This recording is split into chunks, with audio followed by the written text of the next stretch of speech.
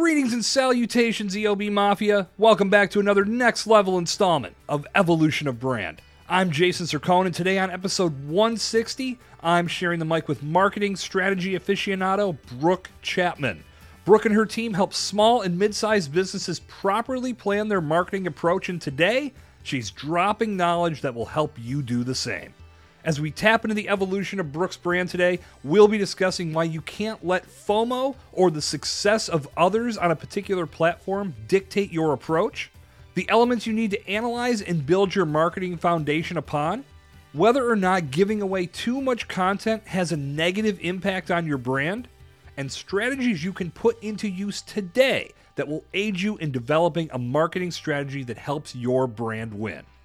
All of this and much, much more is teed up for you on episode 160 of Evolution of Brand, right after a quick word from yours truly. You want to know the biggest problem with podcast guesting, EOB Mafia? Too many people are overcomplicating it. Guests are joining podcasts and going into sales mode, they're treating it like it's a performance, and they're not taking advantage of the incredible networking and relationship building elements that make the podcast community so great. Now me? I'm all about doing things right, doing things strategically, and doing things with ease. I've narrowed podcast guesting down to 3 core fundamentals that will allow you to leverage podcast guest appearances as a primary piece of your brand building initiatives. If you want to attract new clients, generate more revenue, enhance your network, and achieve undeniable results, then you need to check out what I have in store for you today. Visit podcastguestingsimplified.com to learn more. Brooke Chapman, welcome to Evolution of Brand. Say hello to the EOB Mafia and share a time that you listened to yourself instead of what others told you was right, and it led to a major accomplishment. Look, hi, Jason. Thanks for having me. I'm a big believer in gut instinct, so I'm pretty tuned into, what I think is right. So, but I think if I, could use one example, it would actually be with two of my partners. We had a disagreement about someone that we were thinking about hiring. I really wanted him. They really sort of had reservations. And I said, we've just got to take a chance on this guy. I just know that it's going to be right. And he ended up being one of the best hires that we've had in our business. So, I think really just, tuning into that gut instinct and having those difficult conversations, being provocative, it can really pay off for you, particularly in that business setting. That's pretty cool. I remember a past job that I had received. I remember being told after I got the job that a couple people did not want to hire me, but what the person that was telling me the story said, I had a feeling, and I made sure that I made that very, very well known, and it worked out for a little while. Then I'm no longer there, but it is what it is. But you're right. Yeah, I think the magic happens when you've got a little bit of tension, and maybe there's someone that you might not hang out with on a Friday night or want to be best friends with, but they bring something different to the table. So, you've got to have that mix for sure. It's amazing. We can coexist without agreeing on everything, right? Who knew? I know. Yeah. Wild world that we live in these days, right? Well, Brooke, I'm so glad that you were able to take some time to join me here on Evolution of Brand today. We're going to have a very powerful conversation about small and mid-sized businesses today in regards to their marketing strategy. And I know that you have a wealth of knowledge to bring to the microphone on that subject. Before we dig into all of that, take a moment to tell us who you are and how your brand has evolved over the years. Yeah, sure. So look, Jason, we're a relatively young business. There's 3 of us that are directors. We've been doing this for a couple of years. We're all CMOs of large multinationals. That's our background. And what we saw when we looked at the market was that, the big end of town, large enterprises and multinationals, they have strategy covered. They've got a CMO. They've got someone like me in there looking after it, fighting the battles, tying everything together and making sure that there's, some sort of strategy on the table. With SMBs, they just don't have access to that. And when I talk about SMBs, it's businesses turning anywhere from $1 million to, $100 million. So what we see with that sort of area of the market, which is the majority of businesses, out there, is that they tend to do marketing without any sort of strategy. So it's just a bunch of tactics, random acts of marketing, as we call them. And then there's a lot of waste and not a lot of ROI. So we got together and we said, let's develop a framework, something that's repeatable, it can be proven, and businesses can cycle through it again and again to be able to achieve results from their marketing dollars. So we developed the 9 boxes framework. If I'm honest, we've been in business for a couple of years, but we've been using it for about 10 years. It was a long development process to get it right. But, now we've got operations in Australia, New Zealand, the United Kingdom, and we'll soon be coming to the US. So we work with, all different types of businesses, but it's around putting them through our framework and giving them marketing strategy so that they can really get sustained business growth. And, they aren't left with that awful feeling that marketing doesn't work. And I'd have to assume, and please correct me if I'm wrong, one of the biggest wastes that people experience when they don't have that strategy in place is time. I'm sure resources, money, obviously that's going to deplete as well, but that time factor, I feel that's one of the biggest reasons that so many people burn out with their small and mid-sized businesses, because they're investing all of this time into these seem like strategies, but they're not necessarily directed the way they need to be. And because of that, things fall apart in the long run or even the short You're run. exactly right. Yeah, you're exactly right. We see businesses that are like, there's this very real FOMO with small to medium business leaders. They see a competitor on TikTok. Oh, well, I need to be on TikTok, and I've got to be here and I've got to be there, and I'm in all these channels and I'm spending all this time on it, but I'm actually in none of these channels in a meaningful way. And have I actually stepped back to think about whether that's how my customers want to engage with me?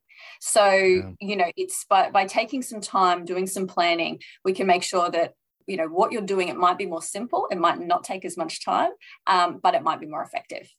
It's so amazing how one person's success on a platform will lead us to believe we have to be there too, without looking at that big picture. I know I've fallen prey to that. I have not been contributing much content to TikTok because I was the same way.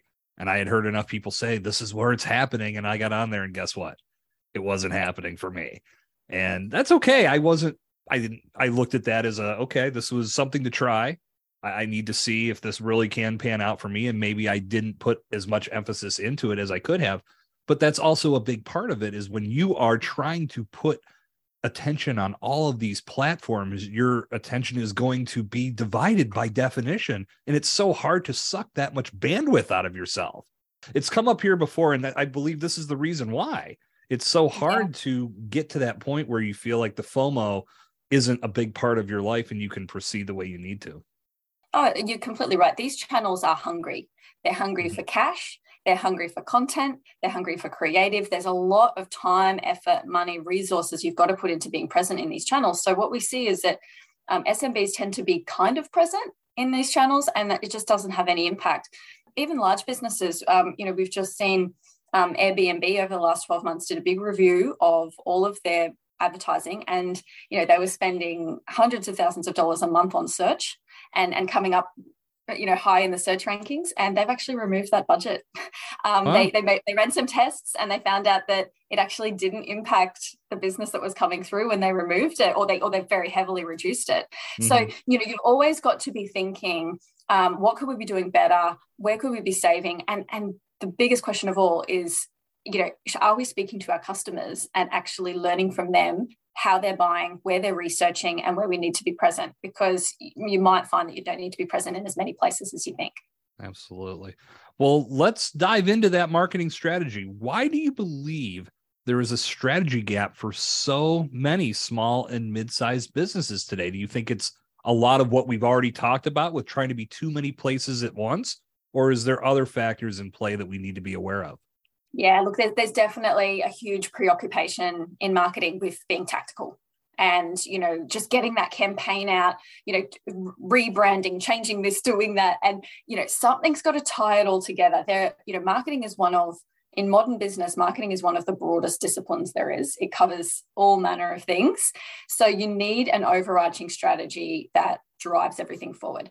We kind of say that it's like building a house without foundations. If you don't have that foundation, it kind of all falls apart pretty quickly. So the strategy really makes sure that, whatever you're doing in a tactical sense is going to land and is going to, hopefully be successful because you've done the work, you've done the preparation and planning. So when we talk about, the strategy gap, what we typically see, we call it the impossible cycle. What we see is businesses get a bit of budget. They're really excited because they're about to start marketing. They'll either go to an agency or they'll do it themselves. If they do it themselves, quite often there's not a high level of capability or marketing capability within the business, which means that there can be problems with execution. If they go to an agency, sometimes they don't give the best brief and the agency does their best. But if a business has not done customer research and understands, the buyer's journey and understands the channel mix right for them, understands the right message, an agency is not going to be able to do it all for them. So, what we find is they either do it themselves, they go to an agency. It's terribly exciting when the campaign goes live, but it consists of random acts of marketing. And a few months down the line, everyone's disappointed. Sometimes the agency cops it in the neck and gets moved on. And the SMB leader starts to think, marketing just doesn't work for me. It doesn't work for our business. But the reality is, if they'd had a strategic platform to work from, it could have been a different story. So that's what we do with the businesses we work with. We try and just take that time to set it up right, so that when you get to the pointy end where you're spending money and you're setting those campaigns live, you really get the return you're looking for. So what's the best way to avoid that cycle? Or even if someone listening has gotten into that negative type of cycle, how do they break it so they can proceed the right way? And again, if someone's at the beginning of this, instead of making those mistakes, what should they focus on from the very beginning with that strategy to ensure they get started on the right foot and then things continue to grow as they move forward? Yeah, great question. It's not a quick fix. It doesn't happen overnight. It takes a little while to make sure that you've got your strategy in place and that it's the right one for you.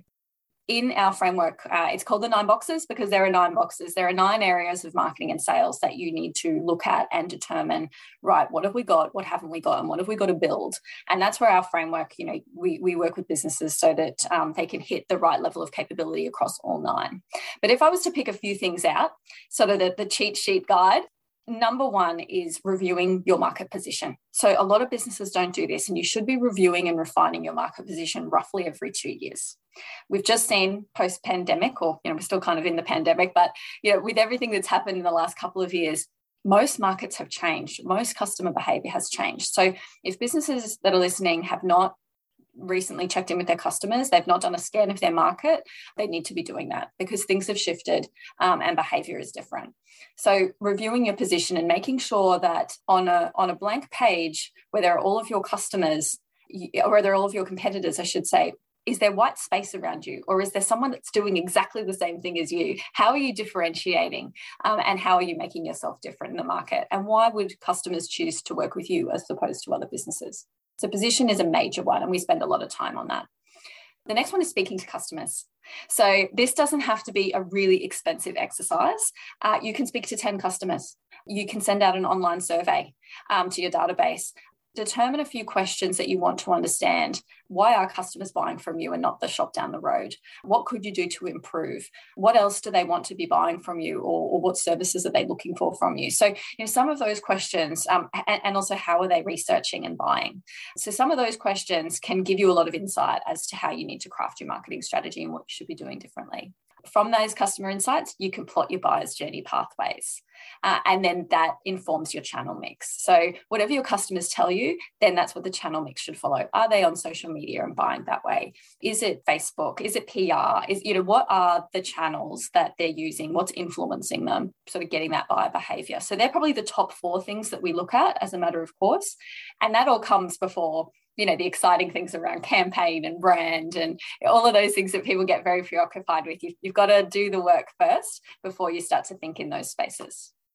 Thinking that way, I'm chuckling because it's such a time saver. And I think of even my own approaches over the years, and it was all guided by what others said. Oh, this is how you do it. And I know that it's changed to some degree, but I know back in the day, got to get on Facebook, got to get on Twitter, got to get on Instagram, got to be here, got to be there. And again, you start putting all of your thoughts and all of your planning into how do I do that? And then you eliminate everything that you just laid out, and everything that you just laid out over the last few minutes makes so much more sense. And it's going to build that stable foundation on which you can build all of these other quote unquote fun approaches to making people aware of your brand, of your products, of your message. but it's putting the cart in front of the horse. If you do that, you're going to be in a bad way. Oh, totally. And, what we find is if you haven't reviewed your position, if you haven't spoken to customers, if you don't know the buyer's journey, and if you haven't picked your channel mix on that basis, when you are in market, everything's just a little bit wrong. And it's really hard to pull that back. So, it can be very wise to just work on those fundamentals initially. And then you can get into Facebook, but it's going to be right and it's going to land and people are going to come to your website and people are going to buy from you. So, but it's just businesses are looking for instruction and framework and support because marketing strategy is not clear cut and it's different for every business and it's different for every market. So having a framework to guide you through it can really, really help. That was the key word, is that key words, I should say, that it's different for everybody. And it's hard to apply a cookie cutter approach to this type of thing. And if you feel that you're going to do exactly what this brand over here did to find the success that you need, again, that's going to put you in a very bad spot and more than likely a deficit that you're going to have to try to come back from, which can make all of your efforts very, very difficult. Well, how many times have we seen that where two companies might be working in the same market, going after the same group of customers, and company A has this successful campaign or brand positioning or some sort of initiative. Company B goes, I'm going to jump on that. And it just spectacularly falls apart because the brand personality of that other company is different. The offering is slightly different. We should be looking for differences and zeroing in on our target markets as opposed to copying others. It rarely goes well. So it's that you've got to really, hold the mirror up, look at the business you are, the business you want to be, and then determine the best pathway forward for your individual business. Brooke, let me ask you this. In a world that encourages us to share a large amount of content to showcase our expertise, do you feel brands give away too much regarding their strategy when they do this? It's a good question. Look, I am a firm believer in sharing. I think that you, as a brand, you've got nothing to gain by holding back. I think that you should really share. I don't believe in putting content up that's a nuisance and it's just, death by content. But I don't think that you should be holding back tactics. I think that if you're really secure in the business you are and you're claiming your space, you should feel really free to share that with your consumers and also with your competitors. In most markets, the enemy of them is actually not the competitor. It's adjacent markets or it's business, it's customers going into other fields. If we can grow the size of the market together as a collective group of competitors, that's usually a really good thing. So, I've always worked in my corporate career, when I worked in businesses, I was a fan of sharing more and hoping that everybody would be lifted up in that process. So, that's my view. Clearly, there are some areas where, you've got trade secrets and you've got things like that you don't want to share. But I think by and large, the more content and the more information that you can give to customers and consumers, the more they trust you and the more loyal they will be to you and the more you'll be that authority in your particular area of expertise. I agree with you. And presenting that information to people does position you as a thought leader. And the more that you do that, the more consistency you build, the more trust you build, and the right people are going to be attracted to what you have to say. And likely from there, they're going to come to your website, follow your calls to action, become a part of your orbit. Gives you so many more opportunities to make an impact. I asked that question deliberately because I wanted to hear your thoughts on it. And I could not agree with you more because I feel like the more that we are collaborative in nature and we work together, and I'm thinking I'm in the podcast space, the more great podcast content we can put into the world, the more people are going to jump on it, sink their teeth in, and want to be a part of it. Therefore, it's going to make it much easier for us to continue to push this medium forward.